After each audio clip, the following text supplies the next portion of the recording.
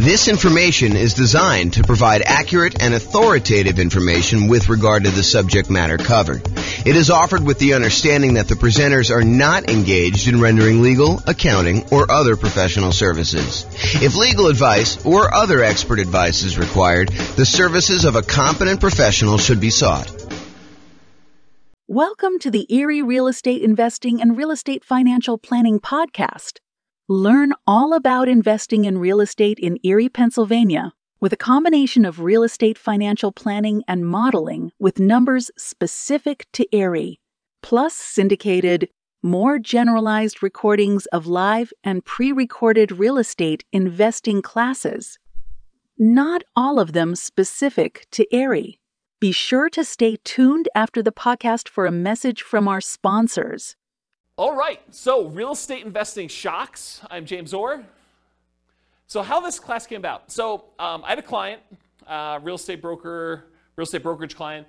They were under contract to buy a new construction property, and they've been under contract for a long time. I'll show you the actual dates in there. Some new construction, and this was an example of that, had an exceptionally long period where you're waiting for the property to be built. So in this particular case, they went under contract, and the builder said, your property is going to be worked on and finished in whatever it was, 6 months from now or something like that. So they were too far out for them to reasonably pay a fee to lock their interest rates. Because when you lock interest rates more than a certain number of 60 days or something in advance, you're a lender, right? So 60 days in advance, then it's much more expensive to pay for that lock. And there's usually a premium on that interest rate. It's not like you get that best rate. If you lock it within 60 days, you get the best rate. If you lock it more than 60 days, there's usually a cost to it, or sometimes there's a cost to it, and usually the rate's a little bit worse. And so they were like, hey, it's 6 months out, rates are really low. Let's see if they'll go down. I mean, there's always that chance that they'll possibly go down because they've been going down for so long. But they did not lock their rate. So what happened was, they got within 60 days of closing. The builder calls on and says, hey, look, we're about 60 days out. You should probably lock your financing at that point. They call up their lender to lock the rate, and they were shocked. They called me almost in distress, hey, we may not be able to buy this property because it's way, way worse than it was. And so that's what we're going to look at. So this is historical interest rates and where they went under contract. So this is going all the way back to probably 1970 or so. You can see rates were at 7.5. They kind of went up in the early 80s to whatever this was, 18.5 or so. Kind of came down all through the 2000s, all through this. And then by the time they went under contract, they were not at all-time lows. That was probably 2021 or whatever it is according to this chart. It kind of went up from there, went down a little bit, but it had gone up the tiniest bit. And so when they went under contract, they were at this little mini peak. And so there was almost a thought of, well, maybe rates will go down, right? I'm not going to lock right now. They've been a lot lower within the last couple of years. Maybe they're going to go down. But if you look back historically, this was ridiculously low. And part of what this class is going to go over is this idea of understanding history and understanding probability of what are the chances this is going to happen to me and what could happen to me. And so if you look back over this, you can see that there's a chance that they could have been really, really ugly, right? The chance of it going back up to 17, 18%, pretty low. But, it's been in this 5 range for a long time. I mean, definitely above 5 for quite a while. So for them to think that it was going to go low, maybe, but could also have gone a lot higher. And that's what happened. So this is when they went under contract at this little point right here. This is when they were closing. And so you can see the rates had gone up quite a bit beforehand, and the rates were much, much higher. On the next slide, I'll show you what the actual numbers were and the actual dates. But you could just see visually how this happened, right? And how this was a shock to people. And there's a couple people in this room that experienced this real time where they had something like this happen. They were about to buy a property. You were living in the property, at least one of you guys were living in the property with an option to buy it.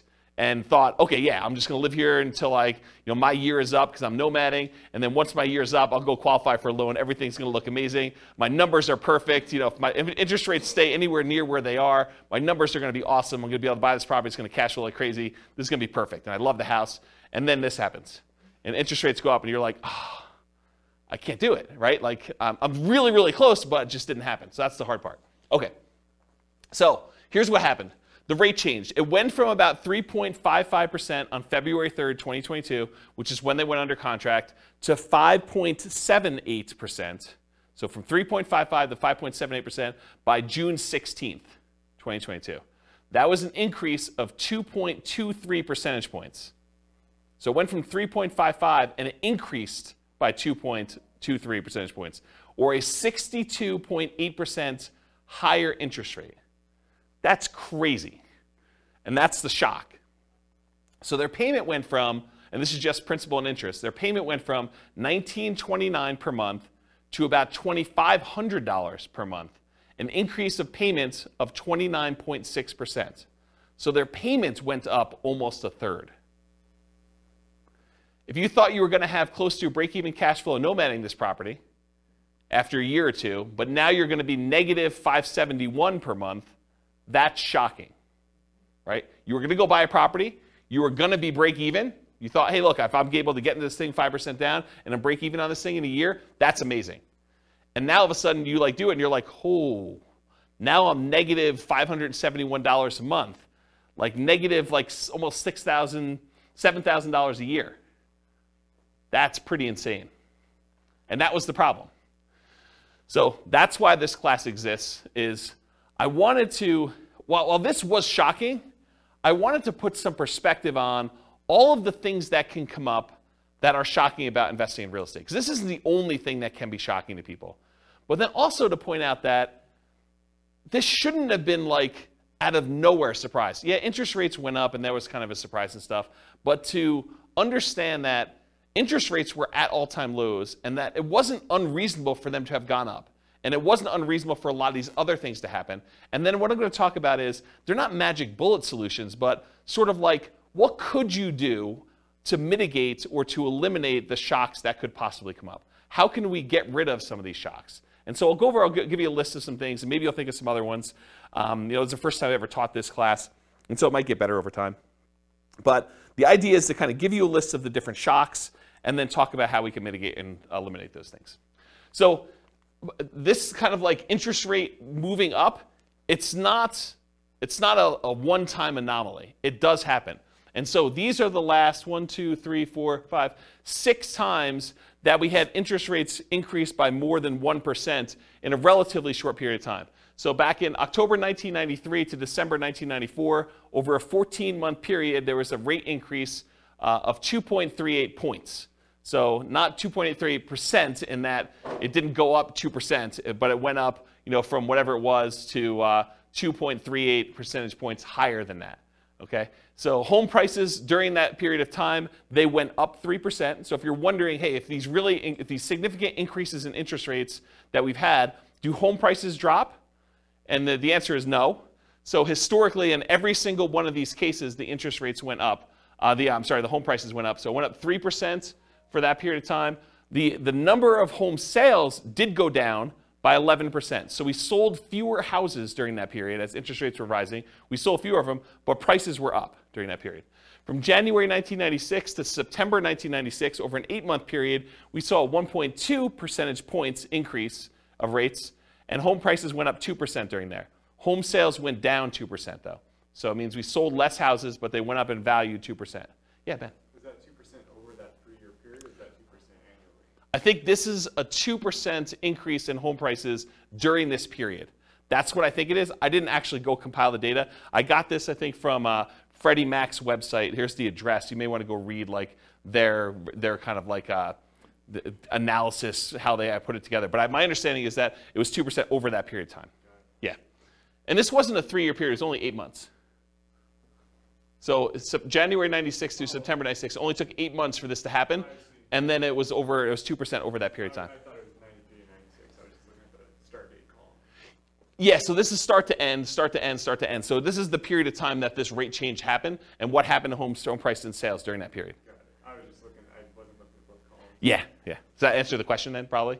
Because I think that's, unless they annualize this, right? Which I think that it's just during that period. But it's possible they could have annualized it for all I know.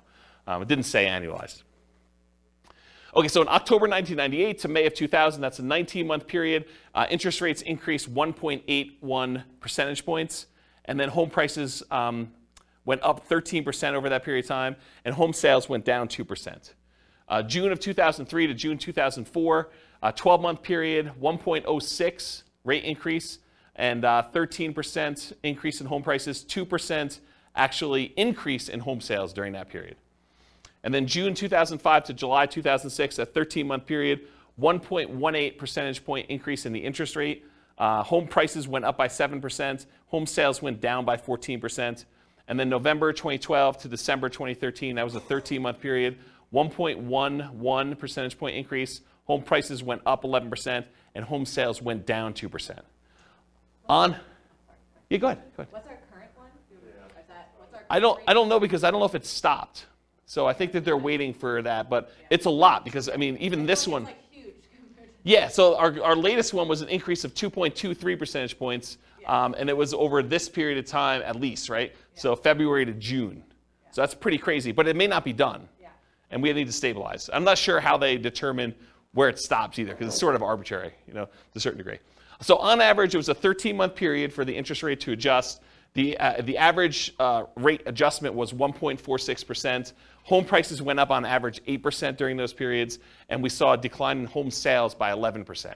So, which, if you look at this, right, it's not a shock. I mean, it shouldn't be a shock that this happens, right? It was a shock to them because we weren't thinking about it, and you weren't thinking about it. You went under contract. You're like, oh, maybe they'll go down. Interest rates have been up a little bit from where they were in the bottom. Maybe we'll get lucky and the rates will go down. And we have got, we're far out from this 60-day period, so we'll just wait and see. But then this shows you that we shouldn't really be that concerned. Do you have a question, Austin? I saw you looking. No, I was just speculating. This is a guess. I wouldn't think it would be done currently because there's a potential still another hike coming.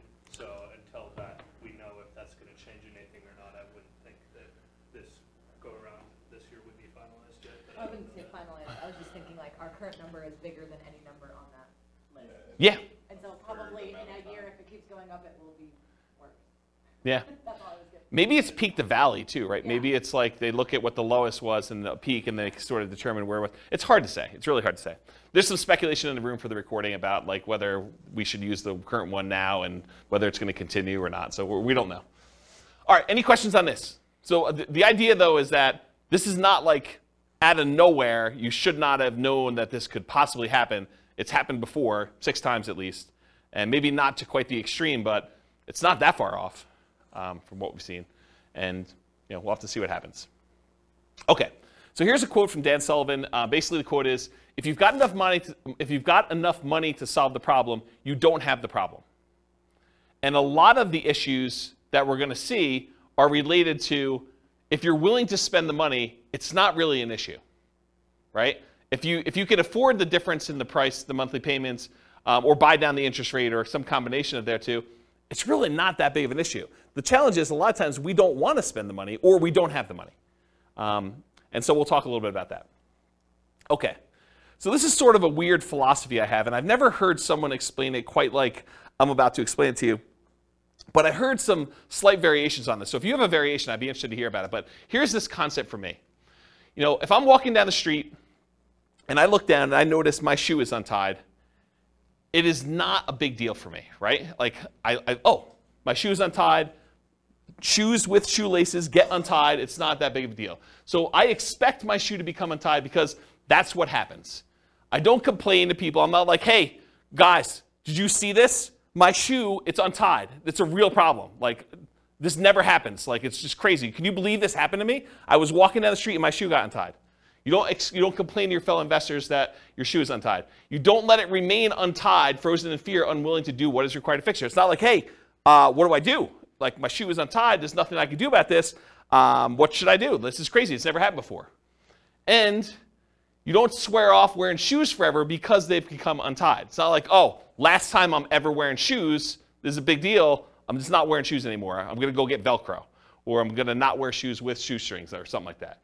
I just bend down, I tie my shoe, and I go on with my life because shoes become untied. And when I use this analogy, it's like you want to get yourself to the point where all the things that we know that can happen with real estate is like your shoe becoming untied. You got to expect it. Interest rates go up. Prices go up and down. Rents go up and down, vacancies happen, roofs go bad, air conditioners go bad, tenants wreck properties, properties values go crazy and they go up and you do really, really well. You sell properties, you make huge profits. I mean, all these things happen, both good and bad in real estate, and they should not be a shock to you. So the same thing happens with real estate investing. These shocks will happen. You should expect them to happen. You don't need to complain to everyone. You know that these things have happened. You should not be frozen in fear when they happen. You should do what is required to resolve the issue, and you should not swear off investing in real estate because they happen. So it's this philosophy of you got to get to the point where mentally it's like your shoe got untied. You got to trivialize it such that, okay, tenant's not paying rent. I got to do something about that. I call up the attorney, we do the eviction, or whatever it is that you do, you just deal with it. It's like your shoe gets untied. It's not a big deal. You got to just work through it. Interest rates go up. All right, I didn't quite get the rate I wanted, or you're under contract, you're more than 60 days out in new construction, you're like, oh, interest rates went down. That's good. It's like, your shoe's automatically getting tied for you in some ways, right? It's like good things happen to you. Does this make sense? Have you heard a version of this philosophy before where it's sort of like presented like this? Okay. All right. If anyone does, I'd be interested to hear about it. Okay, so non-shocks. So these are often shocks because you did not know to, and sometimes, expect them. Either you did not expect them or you didn't know to expect them. But you probably should come to expect them. A lot of things we're going to talk about tonight, they're going to seem like, yeah, that makes sense, but I don't always think about it when I'm doing the thing, and so I forget about it, and then when it's a shock to me because it happens, right? So this is thinking about things probabilistically, not this will always happen or this will never happen, but there's a chance, a small chance that this could be really ugly. There's a large chance that this is going to be fine, and there's a medium-ish, smallish chance that something could happen and it makes it, inconvenient where I have to bend over and tie my shoe. Okay? So what are the chances you'll need to deal with this, and what do you do if it does happen? And here are some examples of the shocks that we're going to cover. All the contingencies you have in your contract, they're there for a reason. Things that you can terminate a contract on, that's why you can terminate, because sometimes you discover things while you're under contract that you were not as you expected. They're shocks to you. So we'll talk a lot about those. All the maintenance you have on properties, all the repairs you have in properties, and capital expenses that come up with properties. Guys, roofs go bad. You should budget to have to spend $5, $10, $15, $20, $50,000 on a roof. Whatever it's going to cost you to replace a roof, you got to know it's coming. Got to know ACs go bad. You got to know furnaces go bad. You got to know that flooring wears out. Kitchens get outdated or wrecked or destroyed by tenants sometimes. Bathrooms get destroyed. It's part of the thing. Your shoe becomes untied. Roofs go bad, right? So you can't complain when you have a roof go bad. You just have to budget, plan, and spend the money to replace the roof. That's part of what you need to plan for. All the property ownership issues. People slip and fall. You get sued. Neighbors complain. They do irrational things. They'll come over your house without you knowing, without you expecting them. All that crazy stuff. So all the property ownership issues, all the property management issues. At some point, someone's going to claim that you treated them unfairly. Even if you do treat them fairly, they're going to feel slighted in some way. Tenants are not going to pay rent sometimes. Even if you do the best job at screening tenants, all these things are going to happen. I'm not trying to be negative about it. It's just be a realist. Realize that this stuff occurs, and you got to treat it like it's a shoelace. Like, okay, I got to deal with that. Just going to deal with it. Going to tie my shoe and move on. All the natural disaster and accident issues. So there's going to be hurricanes, there's going to be earthquakes, there's going to be floods, there's going to be other stuff, things that you did not expect could happen to your property are going to happen. They could be small probabilistically, but they're possible to happen. All the asset protection issues. So all the things about slip and falls and people suing you and perhaps challenging your ownership of properties, multiple properties, or you getting in car accidents and people coming after you for that. All the stuff you deal with in normal everyday life exists. So just be aware of that. So including all the different things we're discussing in tonight's class. There are reverse shocks, as I've hinted at before. Sometimes shocks go in your favor. Home prices go up while you're under contract. Interest rates drop before you can lock in financing at a reasonable rate. The $10,000 roof repair you thought you were going to have to make when you're under contract to buy a property turns out to just be a minor patch job for $500 that buys you 5 more years. The ancient-looking air conditioner that isn't working is fixed with a simple service call for a few $100s, and it ends up working for another 10 years. These things happen. Just like you buy a property when the air conditioning is working, and it turns out you need a whole new AC unit just randomly. Like it's the coils are cracked or something that you just could not tell while you were under contract. So good and bad things happen to you. Does that make sense? Okay. So here's the intent of the class. Raise your awareness of what the shocks are. Try to give you some of the simple ideas of what the possible ways are to mitigate or eliminate them, and that there are no magic bullets or magic solutions to many of these shocks. It's not like I'm going to magically solve the roof issue or the interest rate issue for you. I'll tell you some tips and how I think about it, what you can do for it, but they're not going to solve all the issues for you. So just realize that up front. Okay? Okay, so here's the class format. We're talking about shock, what it is, and then how to mitigate and completely eliminate it if possible. And then I use this abbreviation ME instead of saying mitigate, eliminate all night. So ME is going to be an abbreviation on the slides that show the mitigation, elimination sort of slides. Okay, so here's some general principles. These are sort of things that, in general, help dampen the impact of any of these shocks. Okay, so many of these are universally applicable to all types of shocks. Number one is reserves. You really should have reserves to invest in real estate. These will help mitigate the overwhelming majority of these issues. Again, if you have the money to solve the problem, you don't have the problem. If you have the money to replace the roof, it's annoying, but you got a new roof, and now your property is good for X number of years. You know, if you need to replace an AC, just replace the AC. If you can afford to buy down the rate and get it back there, you buy down the rate. Yeah, it's not ideal. You just do it, though. If you want the property and it's going to be a good investment for you long term, you just figure it out. And if you want rates when rates drop down, you can refinance again. So one thing is having reserves. Number two is worked with experienced professionals that have navigated or at least been trained to address these issues before. So be willing to pay for advice from your team, attorneys, accountants, CPAs, inspectors, property managers, real estate agents, brokers, the title folks, et cetera, et cetera, et cetera. If you're willing to have people that have gone through this before and can help you navigate and understand, well, typically here's how we deal with this, here are some solutions we usually use, or put it in perspective for you, I think that's worthwhile. Study history. So know what has happened in the past, and ideally not just the very recent past. As I showed you on that chart with interest rates coming down, they were really looking at, and I didn't ask them this, but I assume that they were really looking at that last 5 years or so where interest rates were really, really low. And they're like, hey, look, we just came off a really, really low interest rate. Maybe these rates are going down again. But if they look back over a very long period of time, they would have seen that it's not unreasonable that the rates did what they did, right? And then have a backup plan whenever possible. So what is your plan if this happens? Maybe really low probability, but what are you thinking? And maybe there's things you can do now that will make it easier for you in the future should that come up. And then evaluate what your risk exposure is and determine what level you're okay with. If rates go up by half a point, am I still in? If rates go up by 2 points, am I still in? If rates go up by 5 points, am I still buying this property? And just evaluate what makes sense for you. What are you willing to deal with? What are you not willing to deal with? And then patience. I think this is part of the manage your expectations sort of philosophy. It's like, what's reasonable for you? Like, what do you expect to happen? Do you expect every property that you go to buy that you will have no things come up on inspection? Or that you'll never have a property go vacant? Or you'll always be able to get the rent you estimated when you buy a property? Or that rents always go up? You can always rent it for more than you rented it for the previous time. Managing your own expectations and knowing what it is. You don't hit home runs every at-bat.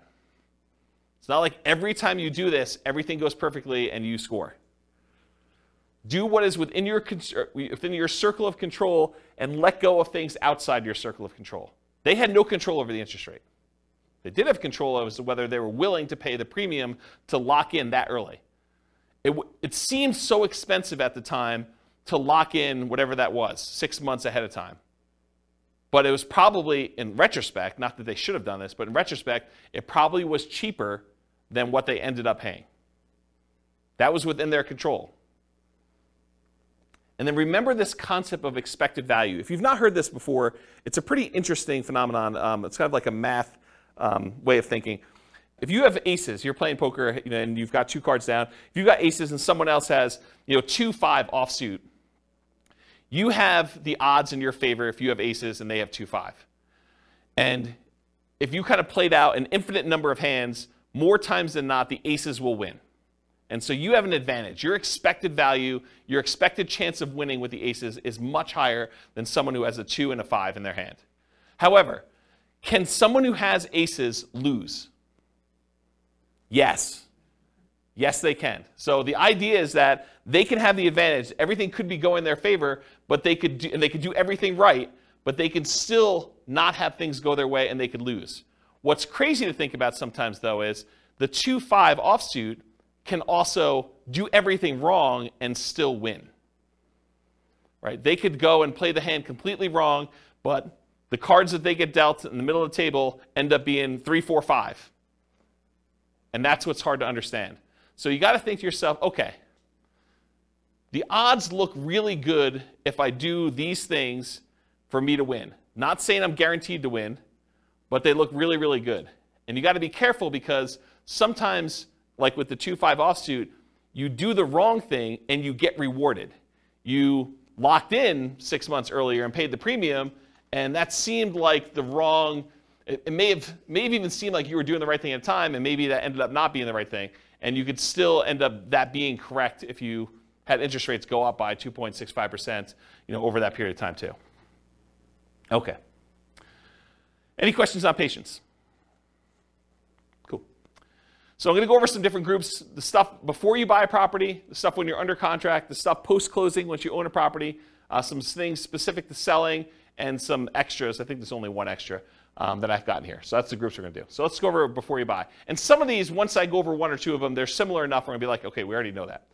All right, so you're out looking for a property to buy. You find an amazing one. You want to put in an offer, and maybe even do put in an offer, but you find out there are multiple offers. This could be a shock to you. If you've never been in a market where you have multiple offers on a property, or you've never bought a property before and realized that the really popular, very desirable properties sometimes get more than one person bidding on it, you may not be ready for this. Anyone who's kind of been buying a property in the last 2 years has been like, oh yeah, multiple offers here, we see 20 of them. But if you're brand new, you haven't seen that, could be a shock to you. If you are looking for the best of the best properties, why would it surprise you that other people also like that property and want it too? So it should not be a shock. So here's the mitigate or eliminate thing with multiple offers. If you are willing to compete, make strong offers that have the best chance of getting accepted. And I have a slide coming up from a class I did called the 10 tips to get offers accepted in hot markets. I'll kind of give you the 10 tips, but if you really want the 2-hour version of that, go watch that class. And then the next thing when you're doing multiple offers is work with a professional who understands multiple offers and can give you some tips for doing it. And again, you're not going to win every one of them. It's just impossible. If you have 20 offers on a property, which is an extreme case for really, really hot markets, 19 of them don't get it. And then know your market. Sometimes it makes sense to make a strong offer right away with short deadlines to avoid competing offers. You go see a property, you're like, okay, this one's really, really good. I definitely want this. I have a feeling it's going to get multiple offers on it. So I'm going to come in hot tonight, make an offer, tell them I need an answer by 9 a.m. tomorrow. And you come in really strong with your offer. It has to be so compelling that they're not willing to wait to see what other people are willing to do. And so that could be a strategy. Or sometimes it makes sense to wait, let all the other people show it, let them put in their offers, and then have your agent call the other agent and say, hey, what does my guy really wants it, what does my guy need to do in order to get this one accepted? What do they need to beat? And they can tell them, go ask your seller, because sometimes you're not supposed to give away the information without permission from your seller, but go ask your seller, say, look, if you want the best offer, I'm willing to come in and make it happen. You just need to tell me what that number is. And so there's an incentive for the seller to tell you what number it needs to beat. And it is impossible to always know which one of those options to go with. You can't know whether you should come in early or you can't know if you should wait, because there's maybe some agents or some sellers that are like, if it's a reasonable offer, I just want it, I want to get it done with. And sometimes it's like, I want what's happening at the end. Okay? Can't see? All right, cool. So 10 tips to get offers accepted in hot markets.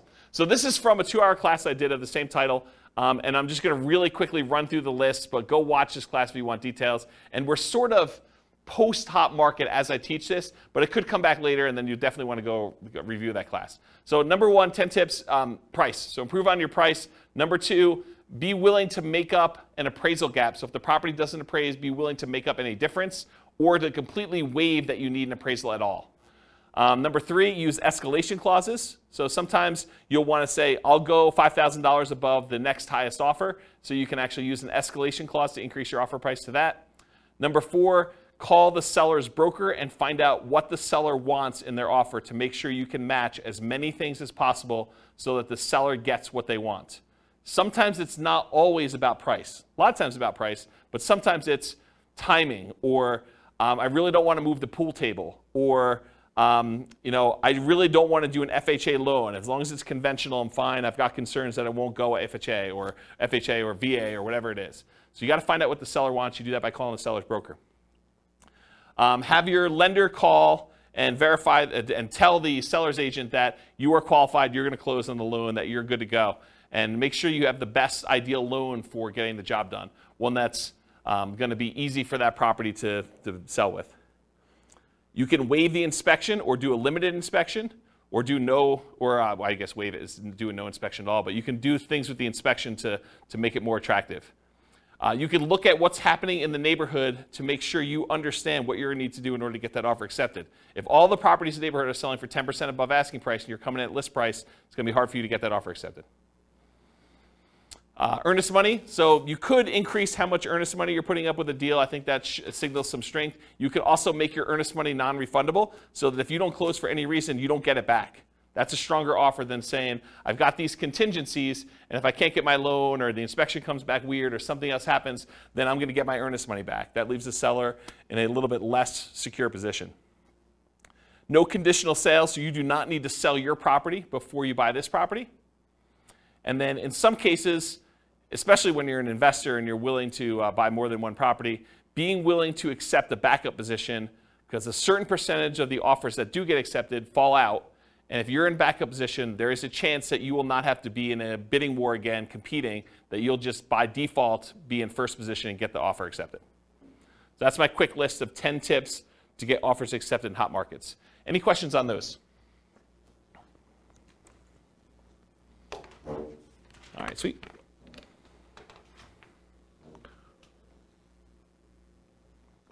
All right, cash offers. So you're making offers where you're getting loans to purchase the property, but you keep getting beat out by cash offers. For some people, this is a shock. They're like, hey, look, I'm offering $10,000, $20,000, $30,000 over asking price, or maybe you're just asking full price. Whatever it is, you're making really strong offers, but they're not accepting your offers. You're like, what do I need to do? I offered $30,000 above asking price, and you wait 30 days and you see the property close and it didn't sell for $30,000 above asking price, but you were getting a loan and the person that bought it paid cash. So you're seeing that you're being beaten out by cash offers. What do you do about that? That's a shock for some people, by the way. They're like, why is this happening? It's frustrating. So same stuff for getting offers accepted in hot markets. Do as much of that as you can. You might also evaluate whether you're willing to pay the cost to use a service that allows you to make cash offers. There are services you could pay a fee to where you can then come in and they buy it cash and then you actually refinance out of it for some form. They'll vary a little bit depending on how they're structured, but that's the basic idea. Are you willing to pay the premium to make it a cash offer? Then maybe you don't need to go $30,000 over. Maybe you just need to pay 2 points or 3 points on a cash offer deal. Okay? Any questions on this? All right, limited accessibility. So either you can't schedule a showing, something about the property, they're not letting people in until a certain day that you can't make, or they're not letting people in at all because of a certain situation going on with the property, or they have very limited time in the property when there. For example, we only are allowing 15-minute showings, one person at a time. This happened during COVID. 15-minute showings at a time. We can only have one person in the property at a time at all. And we're only doing showings between noon and 4 o'clock when someone's able to take the dog and they're not at work. And so there's a really limited time, and you only have 15 minutes in the property because there's like people booked directly behind you and everything is packed. And you can only see the property for 15 minutes. Sometimes it's hard to make a decision on a property in 15 minutes. Sometimes but sometimes it's tough. Or you must see it with other buyers, agents, tenants, or sellers present. There are other times you're looking at a property and the seller insists that they be there. Or the tenants are there because they will not allow you to be in their property without them being present, so you don't go look at their room that they're growing weed in or something like that. Or there are other buyers there. It's an open house, and that's the only time you can see the property, the only time they're showing the property. Or there are other agents there. Or, especially with multifamily properties, this happens quite a bit, you can't see all the units before making an offer. They'll tell you, you can see unit 1 and unit 7. Unit 1 is just like units 1 through 6. Unit 7 is just like units 7 through 15. But you only see 2 units. The other ones are in different condition. Some better, some worse. But you can only see 2 before you make an offer.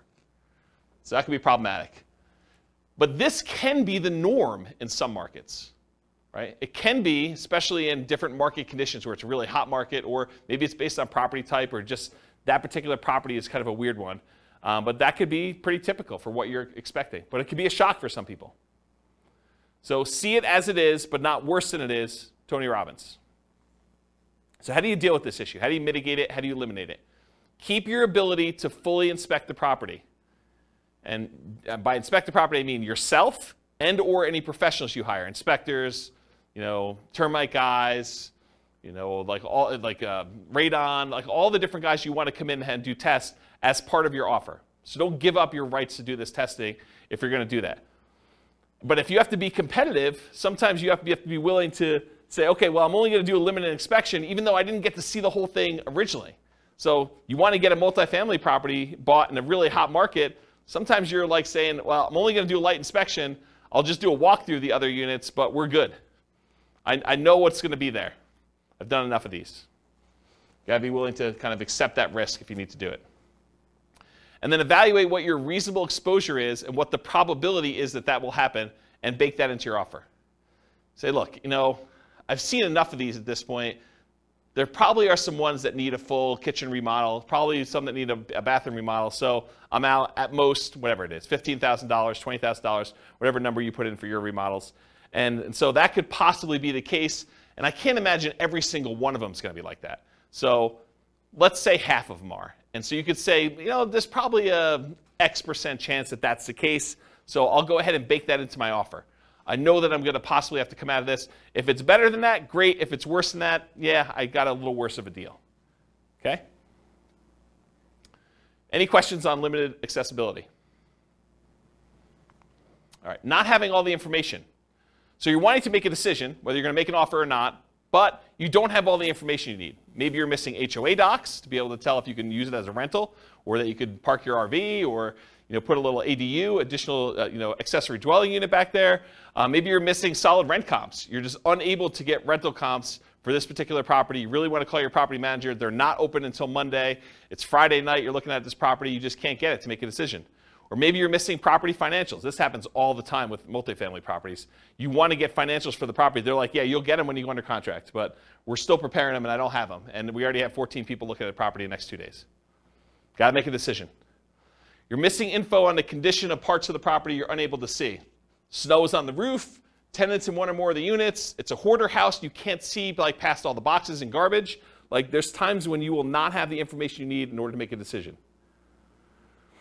So how do you deal with, how do you mitigate or eliminate this lack of information? It's rare that you'll have all the information you need up front, especially with multifamily properties.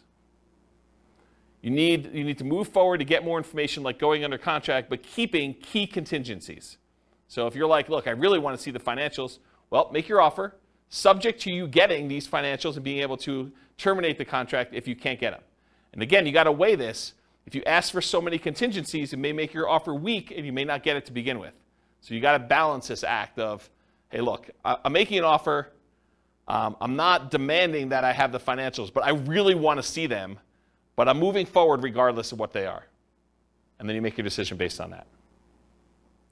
And sometimes doing things like what I just suggested of moving forward, but getting the information later, comes at a cost. Paying for an inspection, paying for an appraisal, paying for professional opinion or advice on a property that you may ultimately not end up buying. That's part of the buying process. You're going to pay some of those costs, and sometimes you're not going to end up buying the property. And sometimes you buy with incomplete or sometimes inaccurate information. So sometimes you buy a property and you never get the information from the seller. You're guessing. It's incomplete history. Or sometimes they give you information and it's wrong. They tell you, yeah, the HOA allows RV parking here. and you come to find out that that was not correct. Or Airbnbs. That's another good example. All right, so try to evaluate what risk you're likely to have and what risk you might have and decide if you're willing to take that or not. In some cases, you might be risking the cost of inspections, the cost of appraisals, and or your earnest money. Most contracts are going to be written as what we call earnest money contracts, which means if you don't perform, you and the seller agree, if you don't perform buying the property, that you and the seller agree that they get to keep your earnest money as liquidated damages for you not being able to perform. So if you put up $5,000 as earnest money, and for some reason you're unable or unwilling to perform and buy that property, they keep the $5,000, and that's what their reward is for you not performing. However, there are some versions of the contract where you could check a box or you could write it differently, and it becomes specific performance, which means you and the seller agree that if you don't buy the property, they will sue you and force you to buy the property or force you to pay damages. And it's not just $5,000. Okay? So the risk is if you have a specific performance contract and you don't perform, then you could have a lot more responsibility or obligations to the seller than whatever you put up as earnest money. So from a seller's perspective, if you offer them a contract that's specific performance, that may encourage them that you're really serious and that you're willing to perform, but it comes at a pretty significant risk to you. So depending on how it's written, it may be more than just the cost of the inspection or the appraisal and your earnest money if things really go south and you have to terminate or give up on the purchasing of the property. It may be that you're forced to buy it, and then you got to deal with whatever issues that made you not want to buy it to begin with, and then maybe you sell it or maybe you keep it. Okay? Any questions on this lack of information? And that does apply to like more than just this. Like if you're trying to terminate a contract and it's specific performance or earnest money, it's not limited to this one idea. It's just in general.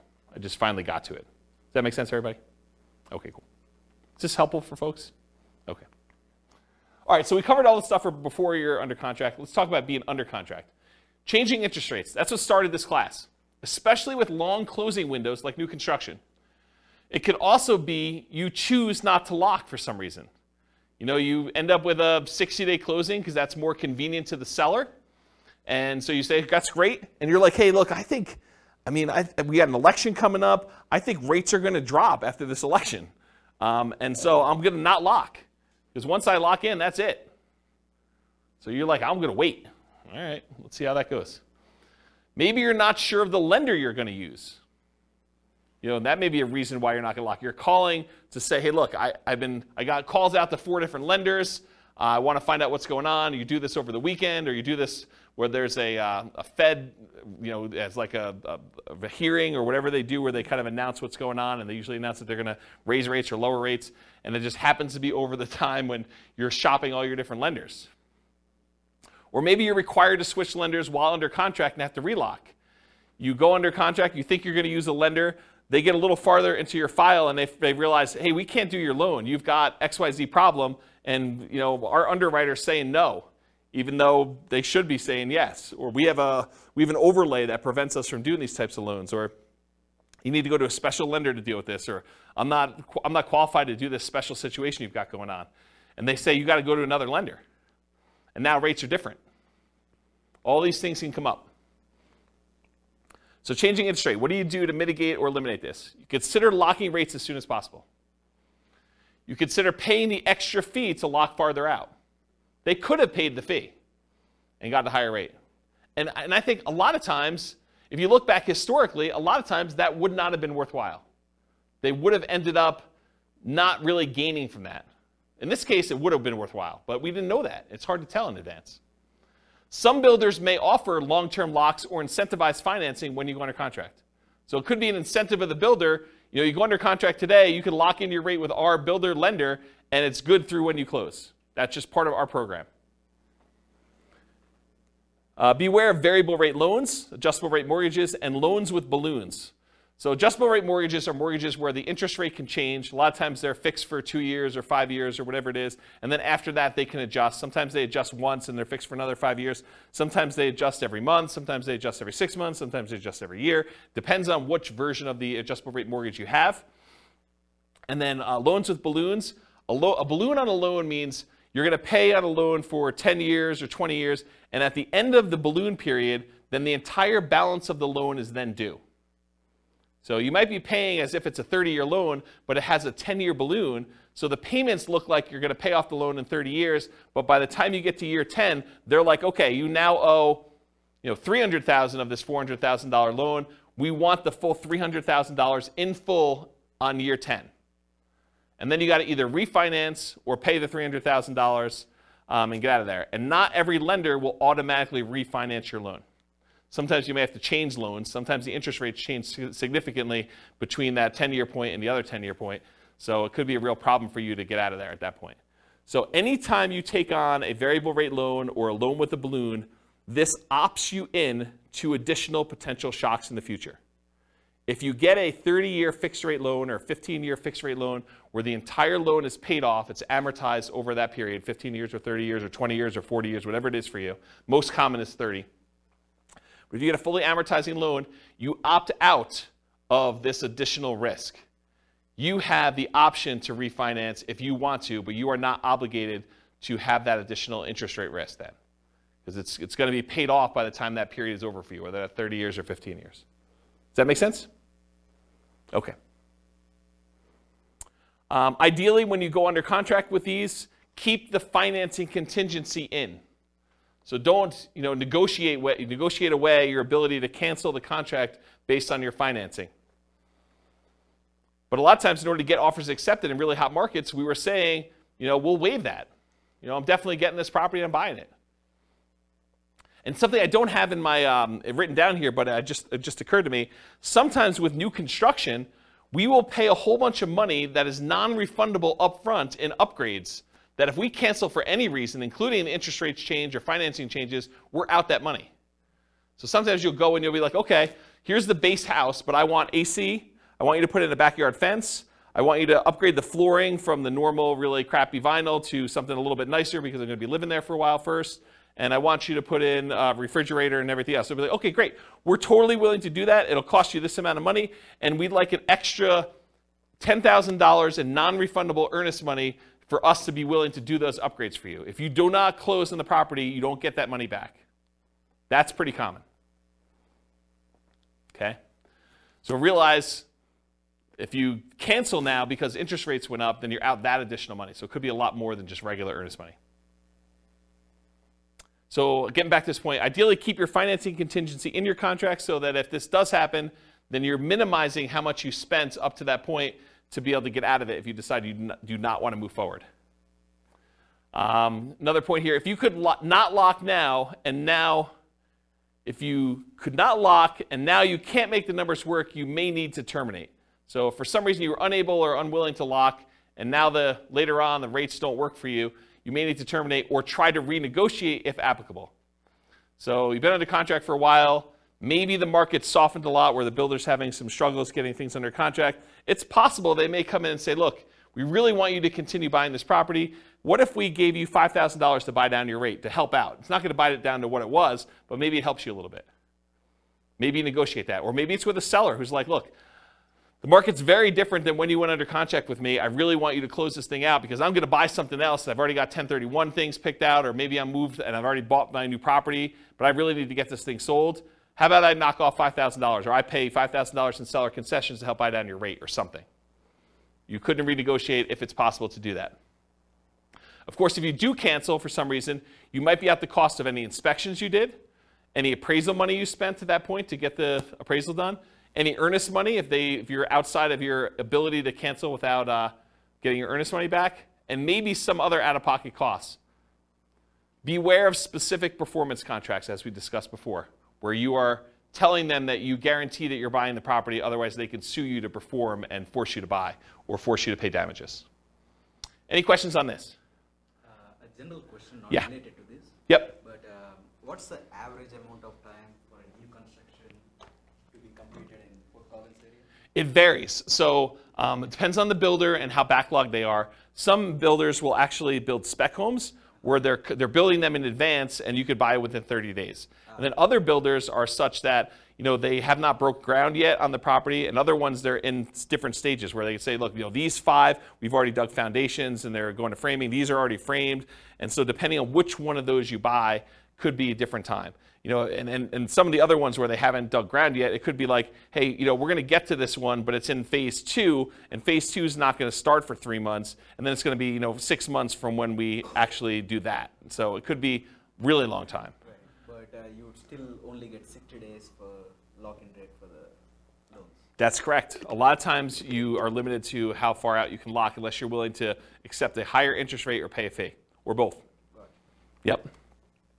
Yeah, so there's trade-offs when you're doing this. Do you pick one that's going to be ready in 30 or 60 days and think that, I want that? Or is there something really special about this lot that you really want this one and you don't like the models they have on the lots that are there?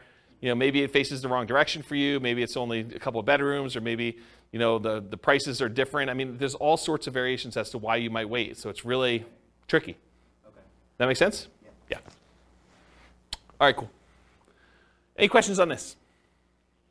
Sweet. Inspection issues. So in most cases, you'll be inspecting the property after you go under contract, often with the help of your team, home inspector, for example. Sometimes this might also include disclosures from the seller, including due diligence documents like leases or property disclosures where the seller tells you everything that they know about the property, at least in theory. Might also include things you might discover during the same period, like survey issues. So you say, look, that shed looks like it's really close to where I thought the property line might be for the neighbor. We probably should get a survey on this property. Or, this fence looks really janky as to where it is. Maybe I should check and have a survey done to see if the fence is really the property line and stuff like that. And sometimes you have a survey done and it's wrong. The shed you built or the deck you built is on someone else's property, or their deck on your neighbor's deck is actually on the property you're trying to buy, and it's potentially problematic. Or shared driveways get kind of weird in some cases. There's all sorts of weird stuff that can come up on this, and sometimes you don't find that out until you're under contract. And a lot of times you've already paid your inspection fee at that point, because you've inspected the inside of the house, and you paid the survey guy in order to come out there and do this, and you paid for your appraisal, even if the appraisal wasn't done yet, because you kind of prepaid it with the lender in order to get a jump start on it, because there was a shortage of appraisers and you wanted to make sure you got your spot in line. And so now you're out inspection, survey, and appraisal for a property that you may be terminating on or that you got to negotiate on. So that could be a shock to you. You just got to realize that up front. Okay? There are going to be things that come up on a property on inspection. So this should not be a surprise to you. You are going to find things on the inspection. That's what the inspection is for. Okay? The inspection is to get a second set of eyes, a professional's eyes, or 2 or 3, depending on whether you're going to bring in specialists for other things like radon and asbestos and meth and mold and all things like that. You might get more than one inspector's eyes on it or as a professional. Maybe even contractors give you opinions about what things are going to cost and what things need to be done for certain issues you may see on the property. So you're going to have these things done, and you're going to find things that you did not know. You'll be like, oh, I didn't know that. I'm glad you told me that that's going to cost $20,000 to fix. Now you know. Typically, you're not going to be negotiating things you saw or discovered before you made your offer. So if you saw that there was no kitchen sink, you should not be negotiating for a kitchen sink once you make your offer. You saw it, you made your offer based on not being a kitchen sink there. Does that make sense? And that goes for a wide spectrum of things. Okay, that's it. And even with the inspection, sometimes your inspector is unable to do something. Like it snows around here, and sometimes the roof is covered with snow. Your inspector cannot inspect the roof when it's got covered with snow. So if you're buying a property and you have a really limited inspection window, unless you extend out the ability to inspect it for snow later or something like that, or sometimes it's under snow for 30 days, not as much around here, it's highly unusual. But if that's the case, that's problematic. You may be buying a property that you've never seen the roof for. Okay, so how do we mitigate or eliminate these? Reasonable expectations. If you're buying a 20-year-old property and the roof's never been replaced, you or your team should realize it's going to need a new roof soon. Just makes sense. So for you to be surprised by that or shocked by that, it's problematic. Keep your ability to terminate and negotiate in a contract. Might be out of the cost of an inspection, maybe an appraisal in some cases, maybe your earnest money depending on how you structure it. But you want to make sure that you have what you need to be able to negotiate these things if things come up. If it's not something acceptable to you, even if the seller could or would address it, then with the advice of your team, terminate. So make sure you understand what the repercussions are. But if you're like, hey, look, even if they did move the shed. There's something weird about that. I don't want to be involved in it anymore, or whatever. If they could fix something that you had an issue with, then you have to make that decision. And then negotiate legitimate shocks, not just trivial things. So realize that up front. Any questions on inspection? Cool. Can't qualify for a loan. So you're about to buy a property, you're getting a loan. Ideally, you got pre-qualified with a lender, a quality lender, before going under contract. Ideally, more qualified than them just telling you, by you telling them, hey, I make this much money, I have these debts. They say, it sounds like you can qualify for about a $500,000 house. That's not the level of qualification I'm talking about. I want them to pull your stuff. I want them to put you through the system.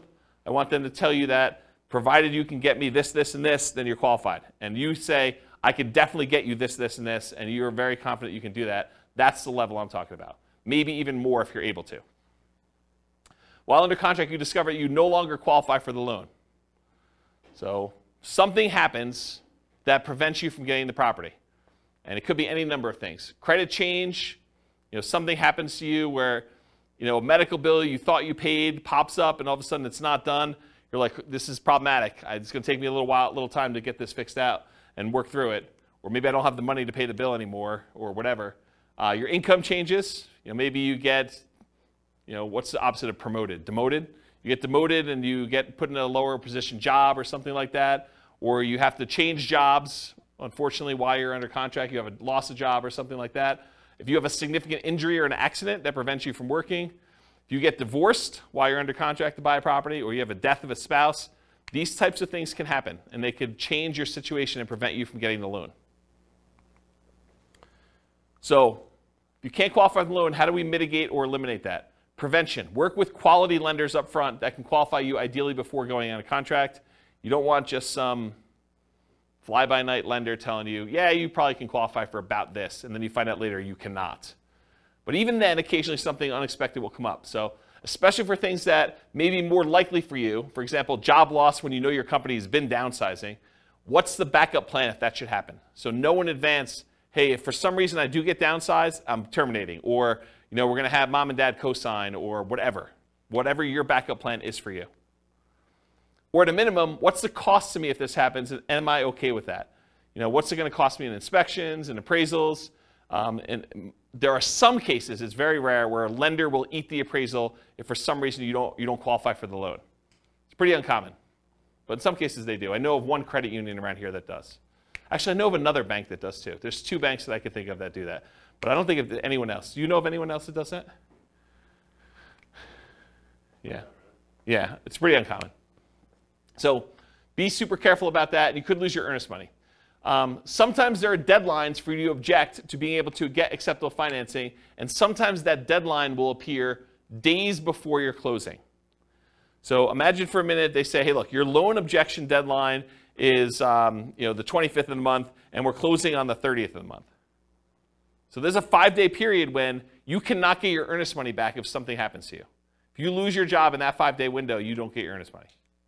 Because your last day to object to you not being able to get the loan was the 25th. But your closing is set to be the 30th. So if you get in a car accident, get injured, get divorced, something happens to you or your job, credit score changes significantly enough, all those things can impact it. I had a client once, was under contract to buy a property, and they got married while they were under contract. And when they went down to the bank to open up a joint checking account, because they were buying the property together, it was like, they're getting married, they're going to buy a house. Went down to the bank to open up a joint checking account, and the banker, very innocently, and to help them, I'm sure, said, would you like overdraft protection on your checking account? They're like, yeah, that sounds good. Let's do overdraft protection. So they went and did that. They opened up, by getting overdraft protection, they opened up a new line of credit. It changed their credit score enough where they barely qualified for the loan because it actually gave them a hit to their credit score. So be super careful. Talked about that. All right, cool. So what happens if you can't get insurance on a property? Sometimes you can't get insurance at all. You go to buy a property and you realize this is uninsurable. I'm not able to get insurance at all. More commonly, you might not be able to get reasonably priced insurance for the property. You'll call down to insurance and they'll be like, hey, so this is a weird property and it's got ABC going on with it. in order to get insurance, it's going to be 3 times what you thought it was going to be. You're like, whoa, that is expensive. So be aware that that can happen. Sometimes properties are in flood zones, and you might not know they're in a flood zone. It's not like there's water on the ground in flood zones all the time, right? It's flood zones because it occasionally gets flooded. So flood insurance can be expensive. It might be more expensive than you thought it was going to be based on location, age, composition, history, something like that. So be aware. Other one on here is fire. Fire?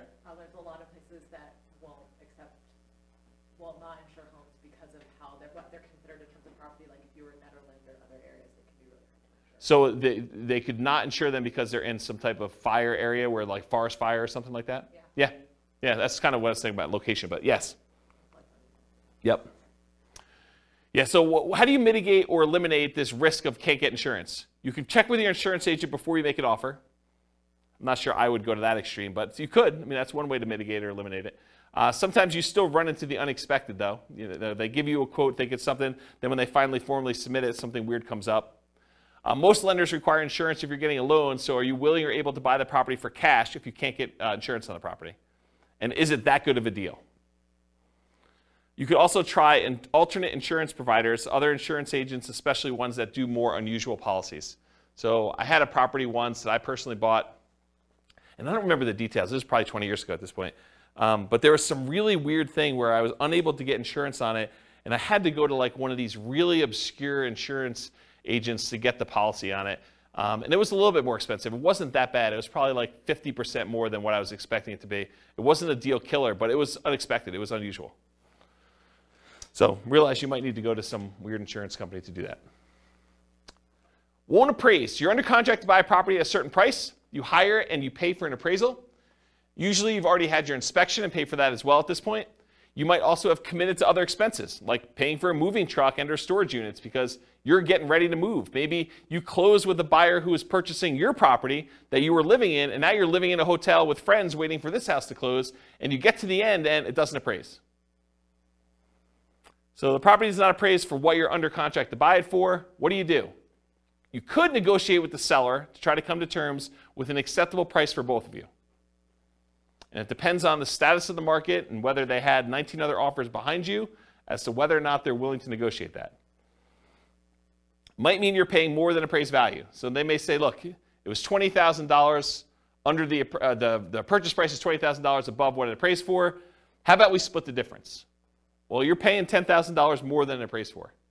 And how does that work out mathematically, down payment-wise? You got to come up with the 5% or 10% or 20% or 25% of whatever the appraised value is, plus the difference. So if you agree that you're going to pay $10,000 above appraised value with the seller, you got to come up with 25%, if you're buying it as investment property as an example, of the appraised value plus the $10K more. Are you willing to do that? Are you able to do that? And if you can still terminate based on appraisal, you might be able to get your earnest money back. If you're like, hey, look, I don't want to buy this property because it appraised for $30,000 less than what we're under contract for, so I think I want to cancel. And so you paid for inspection, probably paid for the appraisal, but probably can get your earnest money back if your deadline is still there and you're able to do that in a contingency. Yeah? Can you also get another appraisal? In some cases, you may be able to get another appraisal. That can really vary, right? It can. You could also contest the appraisal. Yeah, sometimes you could say, hey, look, you use really bad comps. These are not comparable sales. Yep, those are also good mitigate, eliminate options. Is FHA? I think FHA sticks with the property. I think if you have an FHA appraisal on a property, I'm pretty sure that sticks with the property for like 6 months or a year or something like that. Talk to your lender to get details. But certain appraisals will stick with the property, even if you go and try to hire another lender to do it. With conventional financing, I'm pretty sure they do not, as of right now, and this could change. Lending policies change all the time. Okay, title or HOA issues. So you're under contract to buy a property. You negotiated to have the right to review the title work with your attorney and the HOA documents. While you're reviewing the title work and the HOA documents, you discover something unacceptable in the title documents or HOA documents that prevent you from doing what you want to do with the property. For example, having an RV or being able to do short-term rentals or being able to have rentals at all or something like that. Or that you feel could impact you when you got to resell the property later. So maybe it's not something you're worried about, but you're like, hey, that's going to be a problem because this property is sort of built for X, and it turns out you can't do X with it based on something in title or something in the HOA documents or something like that. So something comes up where you're unwilling to do this. As a side note, this is like one of my little weird pet peeves. Is your real estate agent competent to review title work for you? Are they trained on how to review your title work and tell you what is going on with it, whether there's a problem in there or not? The answer is no. We do not get trained on title work. Title work is an attorney type thing. It's a legal thing. So your real estate agent is not qualified. So you should not rely on your real estate agent to review your title work. All right, so how do you deal with, mitigate and eliminate title HOA issues? So in some cases, the seller could do something to solve the issue. You can negotiate with the seller to try to come up with terms that are acceptable to you to fix or mitigate the issue. For example, if you thought you were going to be able to park an RV on the property, but the HOA says you can't, then would you be okay with an X dollar discount instead?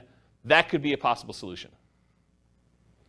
If you could still terminate based on title or HOA, you might be able to get your earnest money back, often out the costs up to this point, whatever that is, inspection, appraisal, etc. Any questions on this? Cool. All right, post-closing. What if you can't get rent? Can't get the rent you thought you were going to get? You bought a property with the intention of renting it, traditional buy and hold, short-term rental, nomad, whatever it was. You now own the property. You've already gone through closing, everything you've got in hand, but you can't quite get the rent you thought you were going to be able to get. That's a shock, right? I thought I was going to get $2,000 a month. Can't get it. Maybe it's $1,800. Maybe it's $1,500. Lower than expected. The market's softer than expected. Maybe you just, fewer people applying. Maybe it's poor time of year. You've got a property and you're trying to rent it over Christmas. You closed right after Thanksgiving, and now you're trying to rent the property between Thanksgiving and Christmas. Good luck. It's a soft time of year. You get poor feedback from the previous tenants or guests. Maybe you got really bad ratings on Airbnb for that. Maybe you got, there's a new website comes on where tenants get to rate the quality of the properties, or maybe that exists in your marketplace, and you got really bad reviews. Could be a problem. So how do we deal with this? We evaluate all the different ways to improve cash flow on rental properties from another class I taught, How to Improve Cash Flow Workshop, How to Improve Cash Flow Workshop, the class. So for the sake of time, I will talk about a couple of these, but I'm not going to run through them all in detail.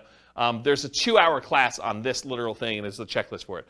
But things like subdividing your property into multiple units to get more rent than you thought you were going to get, renting upstairs and downstairs separately as an example, renting by the bedroom or bed, rent parts separately like garage, community pool, RV parking, RV and backyard, add services like high-speed internet. That's not interest, it should be internet. Offer the property to a tenant buyer on lease option, lease purchase, or agreement for deed to increase income, reduce maintenance, charging pet rent, charging fence rent or carpet rent. They want new carpet, you charge them extra rent in order to pay for that, or extra rent for something else the tenant desires that you install. Let's see here. Maybe change the term of the rental agreement, daily, weekly, monthly, or basically go from a long-term, year-long lease with monthly rentals to short-term rental in order to increase rent. Maybe charge weekly or bi-weekly instead of monthly. Include done-for-you services like lawn care, snow care, removal, house cleaning for an extra fee. Can I convert it to a duplex, triplex, or fourplex or more? Can I rent out the property furnished to get more rent? Can I start marketing earlier and start a higher, more aggressive price to test prices? So all these different things. There's a couple slides on this. So go watch that 2-hour class. I'll put a link to it in the show notes. But there's a lot of stuff you could do in order to increase rents on that. All right, next one, undisclosed issues. You find out about undisclosed issues after closing. So you buy the property, you close, you're all excited, you walk with your keys, you go pull your car into the driveway when you get there, and the neighbor comes over and is like, hey, I am so glad you bought that meth house. We were really concerned it was going to be another drug dealer coming in. I'm so glad you guys bought that. And you're like, what are you talking about? This was a meth house? Oh my gosh, I didn't know that it was a meth house. That's a real problem. So you find out about something undisclosed after your closing. The seller may or may not have actually known. Maybe the seller didn't know it was a meth house. Maybe they were an absentee landlord and they were just oblivious, and they thought the calls from the police were just solicitations for raising money for the police fund, when they were really calling to say, hey, you got people serving meth or dealing meth out of your property. The inspector may have missed the issue. So it's possible, the inspector did their best, but they couldn't see it or didn't know to look or just overlooked it or was just hiding or something like that. Or maybe you may have assumed it was a small issue when it turned out to be a more expensive issue. So you thought this was going to be a $500 fix because you've had that issue in the past before and it didn't cost that much. But now they're like, oh, no, this is not a $500 fix. This is a $5,000 fix or $10,000 fix. We got to go in the walls and rip stuff out. And you're like, whoa, can't you just do this? They're like, nope, it's beyond that. Can't do that. So some common ones might be repairs or unable to use it the way you intended. Those are like the big groups. All right. So definitely how do you deal with these? How do you mitigate or eliminate these? You definitely get inspections done to help reduce the chances of this happening. Not saying it won't happen, but it definitely reduces chances. Get bids from contractors for repairs you're unsure about, and maybe even ones you think you know how much they'll cost, because with inflation, I'm finding that prices are way up beyond what I thought they were going to be. Okay, so if you thought, hey, in the past I had this done 5 years ago, it was X number of dollars, but now it might be 2X or 3X in some cases. This reminds me of a really funny story. So I bought my first house, had a wood-burning fireplace in it, and so I'm talking to my father-in-law about buying wood, like wood for the wood-burning fireplace. And I was like, oh, it came in these logs. I got to cut it up or something like that. He's like, oh, just go buy a chainsaw. I'm like, how much does a chainsaw cost? He's like, I don't know, $13, $14. I was like, what year did you buy your chainsaw in? He's like, I don't know, 78, something like that. I'm like, it's got to be over $100 today for a chainsaw. So you just never know with inflation and stuff. All right. Get advice from your professionals about being able to use the property as you intended. Typically, the seller is not responsible for making sure that you can use the property the way you desire. You could think, hey, I'm going to do this as a short-term rental. The seller is not responsible for making sure that you can use it as a short-term rental. You are. So you got to do that research and find out, make sure that you can do it. All right, what happens if the seller or the tenant won't move out? And this could be at the time of closing, or it could be something that happens after you own the property. So you buy a property, and now the seller or the tenant won't move out. So you were supposed to get the property vacant. You do your walkthrough right before closing, and you go in the property, and there's still like at least 1 or 2 days of stuff to be moved out of the property. Like you're like, they hardly moved anything. Like, we're going to closing in an hour. Are you going to be out of here in an hour? And they're like, oh, I don't know. I might need a little extra time to do that. That's okay, right? How do you deal with that? You walk through the property before closing to make sure they're out, ideally. Evaluate if you're willing to close with them still in there. If they're not out, might be hard to negotiate and still close with the same loan on the same day. It's tricky, right? If you have a loan, all the paperwork's done on the loan, and all the money's listed out, can you just have the seller give you $2,000 to close on the property? Not without the lender knowing and approving that. It's possibly loan fraud. It's an inducement to buy the property from the seller that the lender does not know about. So you need to get permission from your lender to be able to do that. Good luck trying to do that in an hour and getting those documents approved again. So you got to figure that out. It's kind of tricky. Make sure you understand eviction laws and how they might apply to your situation beforehand. So go talk to an attorney if you think this is anywhere possible, a remote chance or something like that, or your property manager or both. And then get professional help from the attorney for evictions to make sure it's done promptly and correctly. You don't want to go like Wild West this and kind of try to make it happen. You really want to understand what you're doing. Any questions on these? Kind of shocking, right? Be able to do that? Oh. Apparently I must have missed one of the slides. So underinsured or not insured for some things. So not all things can be easily covered by insurance. But many investors, especially newer investors, may shop solely by insurance premium and not compare coverage to understand what's covered and what's not to some extent. So the thing is, you go and you call 3 different insurance agents and they say, okay, your policy is going to be $1,400, your policy is going to be $1,200, your policy is going to be $1,100, the 3 ones you call. You're like, oh, well, I'll go with the $1,100. That sounds like the best one. Maybe not. Maybe the $1,100 one didn't cover sewer backups into your basement. Or only covers personal injuries on your property to $500. And now someone gets in an accident on your property, they slip and fall, and their medical bills are $5,000, and now you're coming out of pocket $4,500. Well, that $300 that you saved doesn't look so good now, does it? And that's the difference between some of this stuff. So you have to have you have insurance, but you opted to choose a less expensive insurance policy. It's limited coverage for an actual claim, or it's not covered at all. You gotta make sure you understand what you're buying and what you're covered for. And apparently I didn't do any things in there, so I think I covered it though. All right, what about price or rent drops? You buy a property, you typically don't see price drops or rent drops on properties you're under contract with, since the market tends not to move that quickly in a way that you can easily measure. Right? You're under contract for 30 days typically. You're not going to see a price drop or a rent drop in that particular amount of time. While you own the property, the price drops or the rents drop. So change your strategy to one that has longer term perspective. Convert a fix and flip to a long-term rental as an example. So if you bought a fix and flip and you're buying a property, and for some reason you're unable to sell it for the profit margin you wanted, maybe you decide to convert it to a long-term rental, hold it for a year or two until you have the profit margin you want, and you fix it that way. Okay? Change the use to improve the value. So you were using it one way, long-term rental, now you change it to short-term rental. Use long-term leases, still likely to have issues when the lease is up. So if you use a year-long lease and rents drop, you've got a rent fixed in for a year, but at the end of that year, if rents had gone down, they may drop and you may need to adjust it down at that point. But it'll keep you propped up for a year. And then go watch that class on how to improve cash flow. They'll talk about other strategies for dealing with rent drops in there. Any questions on this one? Cool. HOA restrictions. HOA won't allow your intended use. You can find out after you buy that your HOA won't allow for rentals. Could be that they change their policy after you own the property. So this has come up for some clients before, so it's kind of important. Let's say you bought a property and you planned on using it for a rental. And while you own the property, the HOA gets together and all the different members of the HOA vote to change the rules of the HOA so that now you can no longer do regular rentals or short-term rentals or something else. That's potentially problematic.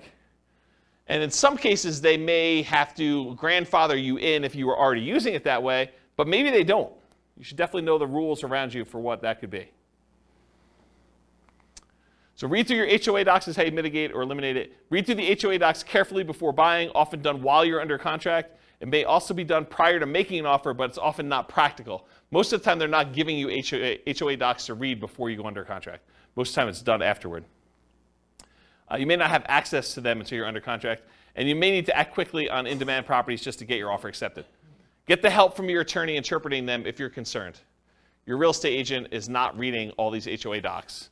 So you should be reading them and getting the help of an attorney if you need help interpreting them. We're not trained on that. It's not like we get training on interpreting HOA covenants. What about loan call due? Oh, this is an interesting one. I put some slides I've never put in a presentation before here, so this will be interesting for you guys. Loan call due. So you decide you want to buy a property, like buying it subject to, or maybe even on a lease option, as you'll see here in a second, or you move it into a LLC after you buy it for asset protection reasons. You know, things like that where you're like, you don't think it's a big deal, but now the lender's like, wait a minute, you now triggered this due on sale or due on transfer clause. What happens if the loan gets called due? Oh, that's pretty interesting. So let's take a look. How do you mitigate or eliminate this? You understand and get advice on the Garn-St. Germain Depository Institution Acts of 1982, which discusses loans being called due. Talk to an attorney about it before doing these types of creative deals and asset protection strategies. And I want to be 100% clear. I'm specifically talking about buying properties creatively where the seller leaves their loan in place and you take ownership of the property. Buying the property subject to the existing financing, or where the seller has a loan existing in place and you agree with the seller to wrap the financing where they get part of the payment and then part of the underlying loan is paid. Or, and this is the part where you really need to pay attention, or you own a property, you got the loan, and you decide to move the property into an LLC. Okay? So have a backup plan, be able to pay off the property, refinance, or bring it in to partner or refinance. So that's one of the things to do. Now I'm going to talk to you about the Garn-St. Germain Depository Institution Act of 1982. There's a link on here with this on here, but since you guys are not going to go read it, I'm going to explain it to you, okay? Because I want you to understand what this covers and what this doesn't. So this is 12 U.S. Code 1701 J3, preemption of due on sale prohibitions. This is all about due on sale clauses. Definitions. For the purposes of Section 1, the term due on sale clause means a contract provision which authorizes the lender at its option, they can do it or not do it, to declare due and payable sums secured by the lender's security instrument if all or any part of the property or any interest therein securing the real property loan is sold or transferred without the lender's prior written consent. So if you actually sell or transfer in the property without the lender's written consent, this is what this applies to. The term lender means a person or government agency making a real property loan, or any assignee or transferee in whole or in part of such a person or agency. The term real property loan means a loan, mortgage, advance, or credit sale secured by a lien on the real property, the stock allocated to a dwelling unit in a cooperative housing corporation or a residential manufactured home, whether real or personal property, and the term, the residential manufactured home, means a manufactured home is defined in section blah, blah, blah, which is used as a residence. The term state means a whole bunch of other stuff. I'm going to ignore that line. All right, so let's get into this. The loan contract in terms governing execution or enforcement of due on sale options and rights and remedies of lenders and borrowers, assumptions of loan rates, section 1, notwithstanding any provision in the constitutional laws of any state or the contrary, a lender may, subject to subsection C, enter into or enforce a contract containing a due on sale with respect to a real property loan. So they can enforce this. Except as otherwise provided in subsection D, the exercise by the lender of its option pursuant to such a clause shall be exclusively governed by the terms of the loan contract. So basically the terms of this are in the document itself, and all rights and remedies of the lender and borrower shall be fixed and governed by the contract. So it's in the paperwork you sign at closing. In the exercise of its option under a due on sale clause, a lender is encouraged to permit an assumption of real property loan at the existing contract rate or at a rate which is at or below the average between the contract and market rates, and nothing in this section shall be interpreted to prohibit such assumption. So basically what they're saying is, hey, if you're taking a property over subject to, the lender is encouraged, according to the law, to permit you to assume the loan at a rate that is at or lower than what it is. Okay? They don't have to, though, but they're encouraged to. All right. There's a bunch of stuff in here. I'm going to see where I want to start reading. I'm going to skip some stuff. But, so it talks about the dates that these come into play, basically any stuff before 1982, which is no longer really relevant. So I'm going to skip that part. It says respective properties originated in national banks or credit unions. That's what it applies to. Does not apply to, it does apply when they have successors or transferees. So here's something interesting. So does not apply pursuant to subsection. A lender may require any successor or transferee of the borrower to meet customary credit standards applied to loans. So they may require you to have a credit report and apply to the loan. And the lender may declare the loan due and payable pursuant to the terms of the contract upon the transfer to a successor or transferee of the borrower who fails to meet such customary credit standards. So if you don't qualify for the loan to assume it, the lender could say, then all of it's due. That's their solution. A lender may not exercise its option pursuant to a due on sale clause in the case of transfer of real property, which is subject to this subsection where the transfer occurred prior to that date. I probably didn't need to read that one. Okay, that's good. Here we go, though. This is where it gets really crazy. Okay, here's where the exceptions are. Exemption of specified transfers or dispositions. Have you guys ever heard this concept? Like, if you're going to go buy a property subject to, or you're going to move something to an LLC, as long as you kind of do it into a trust, everything's good to go, right? We're going to see about that. All right, so the lender may not exercise its option pursuant to the due on sale clause upon 1, the creation of a lien or other encumbrance subordinate to the lender's security instrument, which does not relate to a transfer of rights of the other occupancy of the property. So if you get another loan on the property, you get a second mortgage, does not trigger a due on sale. 2, the creation of a purchase money security instrument for household appliances. You get a loan to buy household appliances, does not trigger due on sale. A transfer by device, descent, or operation of law on the death of a joint tenant or tenant by its entirety. Someone dies, they transfer ownership of the property, that's exempt. The granting of a leasehold interest of 3 years or less. If you rent the property for 3 years or less, that does not trigger the due on sale clause. However, I'm going to continue reading. Not containing an option to purchase. If you do a lease with an option, that triggers the due on sale clause. Says it right here. If you do a lease option, it triggers the due on sale clause.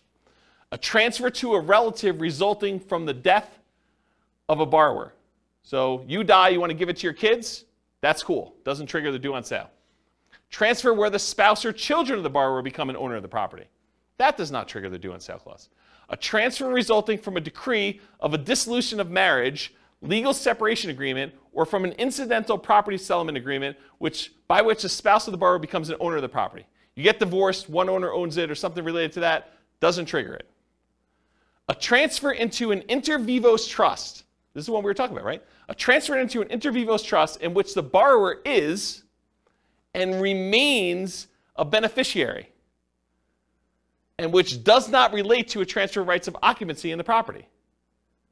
So yes, if you transfer into a trust where the seller still is the beneficiary of the trust, that does not trigger the due on transfer clause. But what does? You transfer into a trust, and then that trust's beneficiary is someone other than the original seller, the original owner of the property, that does trigger it. Any other transfer or disposition described in regulations prescribed by the Federal Home Loan Bank Board. Isn't that crazy? Now you've read it. Now you know. Doesn't that just dissolve all asset protection? Yes, right? So here's the thing. So the question was, does that just dissolve all asset protection? It's super interesting to think about. Because if they transfer ownership to another entity, because an LLC is another entity, that is by design what the LLC is set up for. It's not you. You are not that LLC. You're trying to set up a legal entity that is not you. So if you transfer it from you to an LLC, you have transferred ownership. Right? So what does that mean? It means that the seller can choose at their option do due on sale. The lender can, yes. It's not, they're not obligated to, and you don't see this happening very often, but I want you to understand from a shock perspective, because this is the class for it, right? That, hey, if you have a property you transfer to an LLC that you got a regular, like, conventional loan on and had a due on transfer clause, and you do this, don't be surprised that it could get called due, right? That's the point. And doing a lease with an option agreement could also trigger it. Doing a lease for more than 3 years could trigger it. Right? A 3-year term. That's what it said. Crazy. I see some confused looks. Is this like the first time you've ever heard this? No, can you negotiate with can you tell your, I mean, I guess my question is, can you just tell your lender, or do you just hope it doesn't happen? The question is, can you tell your lender? I mean, what do you do? Can you just hope for the best? I think the correct answer to this one is you need to talk to your attorney. And you need to have your attorney explain to you the risk. And I suspect, I'm not an attorney, not giving you legal advice, I suspect most attorneys would say, this never happens, move it into an LLC, it's not a big deal. But you've read it now. I'm not making this stuff up. I wouldn't write it like that to just arbitrarily make something up for you. This is like from, where is it, Cornell Law. The address is on there. www.law.cornell.edu/US code/text/12/1701J-3. Go look it up yourself. You can read the code directly from their website. This is it. Okay? So, I'm not going to read this last page because it's not germane. But you guys now see what the issues are. Okay? So when you see it online, it's not a big deal, blah, blah, blah. Now you know kind of like you're playing in this gray space and you understand it all. All right, so selling. Any questions on that? I kind of abruptly ended, but surprise! You guys got to learn about due on sale clause. Shock. Whatever it is there. Interesting, right? It's kind of fascinating. So I knew you guys would never go read it, so I wanted to read it to you. It's this gray area of, do I really read you a code, like law code in a class? And you guys are like, ah. But then there's some really interesting things that you have to you wait for it. It's like, okay, the build-up's there, but where is he going with this craziness? Well, this is where I was going. Okay, so selling. What if you're selling and you get no offers? That's a shock for a lot of people, especially when you're used to getting 20 offers. You're trying to sell your property, you're marketing it or hired a professional market for you, and you're not getting offers on it. So How do you mitigate or eliminate that? Increase your marketing, improve the desirability of your property, and I define that as change the price, improve the price in some form or another, improve the condition of the property, make it more desirable for them to want to buy it, or improve the terms or financing available for the property. Those are really the 3 levers you can pull, right? You can increase exposure, get more people looking at it, and hopefully you find the one that wants to buy it. You can change the price to attract more people to it. You can change the quality of the property itself, or you could change the terms upon which you're selling it, or the financing is another way of saying that. So you could bribe them to get better financing. If they couldn't afford the $2,000 a month P&I payment, you could pay $5,000 to buy down their interest rate. Now it's $1,900. Now it looks more attractive. That type of idea. Any questions on this? Buyer backs out. You're trying to sell a property. You got a buyer on the hook. They're under contract to buy the property with you. What happens if they don't go through with it? They're marketing property for sale, find a buyer, the buyer backs out. So mitigate or eliminate this. Realize that your negotiating power diminishes significantly once you go under contract, and it shifts largely to the buyer with their contingencies. Your strongest negotiating position is before you accept an offer. So try to negotiate as much as you can before that point. You lose a ton of power once the buyer goes under contract and they have all their normal contingencies in the contract. Then the power shifts to them. And that's especially true in markets where the contract is written very pro-buyer, like Colorado, as an example. In some markets and market conditions, a property falling out of contract can stigmatize a property for some future buyers. They say to you, what was wrong that this buyer fell out? Why is the property back on the market? What's going on with it? And so you have a stigmatized property. Now, if you have 19 other offers behind the one that you accepted, that's less of a deal. But if it's a soft market, it's a much bigger deal. Make sure buyers are qualified and able to perform before going under contract. Do as much of your checking before you accept. Call their lender. Verify that they can actually get their loan. Verify that they're a strong buyer. Try to feel out see if you can read between the lines in the paperwork as if they're going to be a pain in the butt and ask for a ton of things on inspection or be really nitpicky about stuff or, like if a buyer comes in, and this is going to sound horrible, but if a buyer comes in and in the additional provisions, they list out 14 other things they want you to do as part of you accepting their offer, that's a sign that you're going to have some interesting challenges with that buyer, right? You just know that's not normal. You're not usually seeing that. Seller to sweep the garden of the extra leaves before I take possession. Okay, you're sort of telegraphing, I'm a troublesome buyer. I've got some demands. And in some markets, you may still choose to accept that offer because you don't have anyone else. But got to realize that going in. All right, any questions on this? All right, conditional transaction chains. So the buyer's offer is contingent on them selling their home. Usually, but not always, the buyer's property is already under contract. So in some cases, a buyer goes out, they find your property, the one that they love, and they're like, I didn't know that I was going to find the property that I love the first time out. We were going to list our property for sale in the spring, but we really love your property. Will you go under contract with us now so that I could buy your property, and we will have our property on the market in a week? That happens. They really love your property, and now you got to decide, man, do I really want to have my property tied up while this other seller, now the buyer for you, goes and tries to list their property and tries to get it sold? And they don't even have it on the market yet. Well, now you're like, well, what price are you going to put it on the market, and what's it worth? Is this thing going to sit on the market for 6 months while my property's tied up? I really want mine sold. So you got to make some of those decisions. And then your buyers terminate their contract. So imagine for a minute, the buyer for you comes in. They say, I really want to buy your property. You're like, okay, what's the situation? You're like, well, we have a buyer already on our contract, and we gave them, they gave us 60 days to be able to close on it. So we can close on yours in 43 days because that's how long we have left to do it. So you're like, okay, I accept that. But now their buyer, for some reason on inspection or they can't get the loan or whatever, they terminate. But they were going to use the down payment from the sale of theirs to buy yours. That's potentially problematic.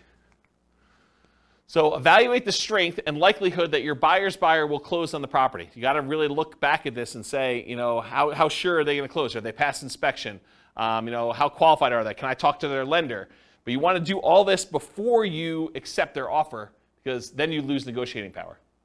Understand this extra risk. This should not be a shock. If you accept an offer like this, you really should make sure. And they would be able to get their earnest money back because they're... The other person's buyer or yours? Yours, like... Yeah, because that's part of the condition. Yes. So the question was, can the buyer who's under contract with yours get their earnest money back? And yeah, if they have a contingency in your contract that says, I'm planning on buying this thing, and if I can't get my loan, because they now they don't have the down payments, or maybe they can't qualify with 2 mortgages, they may be getting out on loan, or they may be getting out on the contingency they have for you. So you got to be super careful about this one. Consider other buyers before contingent buyers when possible. If you've got 2 buyers interested in your property, you may want to pick the one that doesn't have a contingency, even if it's not as good in some other areas, because this is a pretty big risk, in my opinion. Try to eliminate this contingency as early as possible. Or it might be very difficult to do this, and it might be really difficult to do this, but maybe negotiate compensation if their buyer fails to perform and they terminate on you. Say, look, I'm willing to wait and work with you, but if this current buyer fails, you need to put up an extra $2,000 hard, because I'm making decisions that's going to cost me more money in order to hold this property and have it off the market for you, because I got to move out in preparation for you buying this one, and I got to go buy something else. Maybe you then go under contract on something else, and it's problematic for you. So the time to negotiate this is when they're hottest, when they're most excited about going under contract in your property, not after you get them under contract and they thought, I won, right? You want to do this before you sign and do it. You want to negotiate these things. But it can be really hard to negotiate, really, really hard, especially if you don't have anyone else interested in yours, right? It's really hard for you to say, oh, we don't have anyone else. Why don't we just accept this one? And the thinking is, if they don't buy it, we'll just, someone else will come along. We'll keep it available for showings, and maybe someone will come along and do it. But the chance of someone coming along and being in a backup position is relatively small.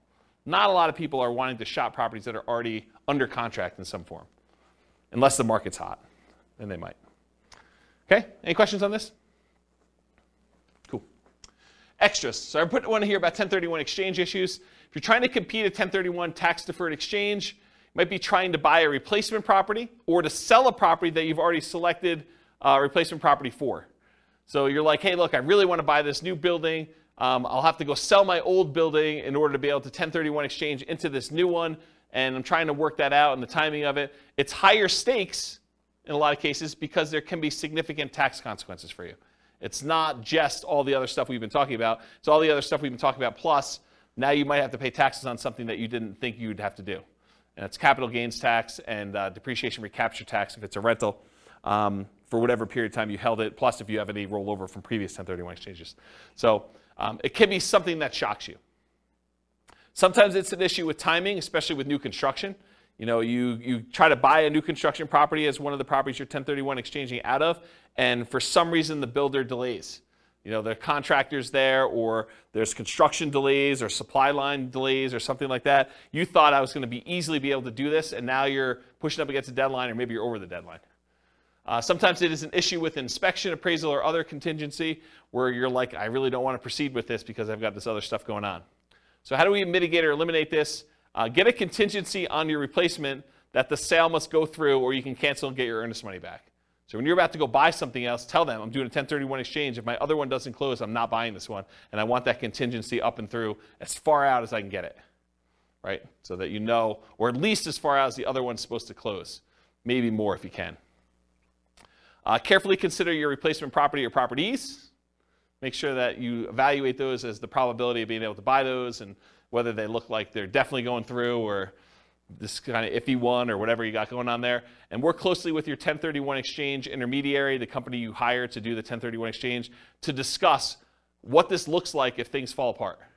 Either your buy side or your sell side or whatever.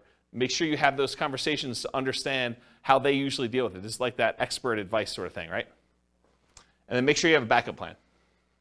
Because some of the consequences for this can be huge. If you owned a property for a long time, it's appreciated a lot. Tax bill could be pretty significant for these. So we're not just talking like, I gotta pay $500 extra a month on a rental property because the interest rate went up. This can be orders of magnitude higher, right? All right, any questions on this? Otherwise, I'm gonna do conclusion. So most of these shocks, if you think about the shocks we went through tonight, right? Should you anticipate most of these? Is there anything in there that's really a surprise? No, once I told you what they were like, yeah, this makes a lot of sense. They should be anticipated. You should see them. You should understand that these are likely to happen. Now, what probability? What's the chance of them happening? Could be really small, could be very common, right? So you got to understand where we are with that. But getting professional advice and guidance and having reserves can help mitigate most, if not all, that we're likely to experience. Can you see that why having reserves can just say, okay, yeah, that's annoying, but if I want to do it, I'm still going to do it because it's just a little bit more money. And sometimes it's just money at different times, like the roof. It's not like you didn't have to do a roof. It's like a roof's coming. It's just now I had to do it at a time that was inconvenient for me. Study history to better understand what can happen. So it's helpful for you if you can look back and say, hey, interest rates have been a lot higher than where they are now. The chance of this thing going up from here is really high. And knowing that that's a real risk for you. Okay? Any questions? Was that helpful? Kind of a crazy class? Surprise. Surprise at all sorts of stuff. I really like that due on sale thing. I think that was pretty cool. No one goes and reads. They just say, on the internet, they say if you do a trust, that's how you get around it. Don't ignore what the law actually says. Just do the trust thing. Okay. All right, cool. No questions? Awesome. Thanks for coming, guys. I do appreciate it. I will see you all next week if you're coming. Bye-bye for now. With home prices up, mortgage interest rates up, and rents up, but not quite enough to counteract the higher prices and interest rates. Cash flow on rental properties in Erie is harder than ever. Book a call with the Real Estate Financial Planner to apply our proprietary 88 strategies to improve cash flow on your rentals. See the show notes for a link to schedule your call and improve your cash flow today. If you're a real estate agent, lender, or professional in Erie that wants to help our real estate investor listeners, consider reaching out to learn about collaboration opportunities with this podcast. We'd love to add more value to our listeners by having you assist our investors buy, sell, and finance their real estate investments. See the show notes to schedule a call to discuss collaboration opportunities.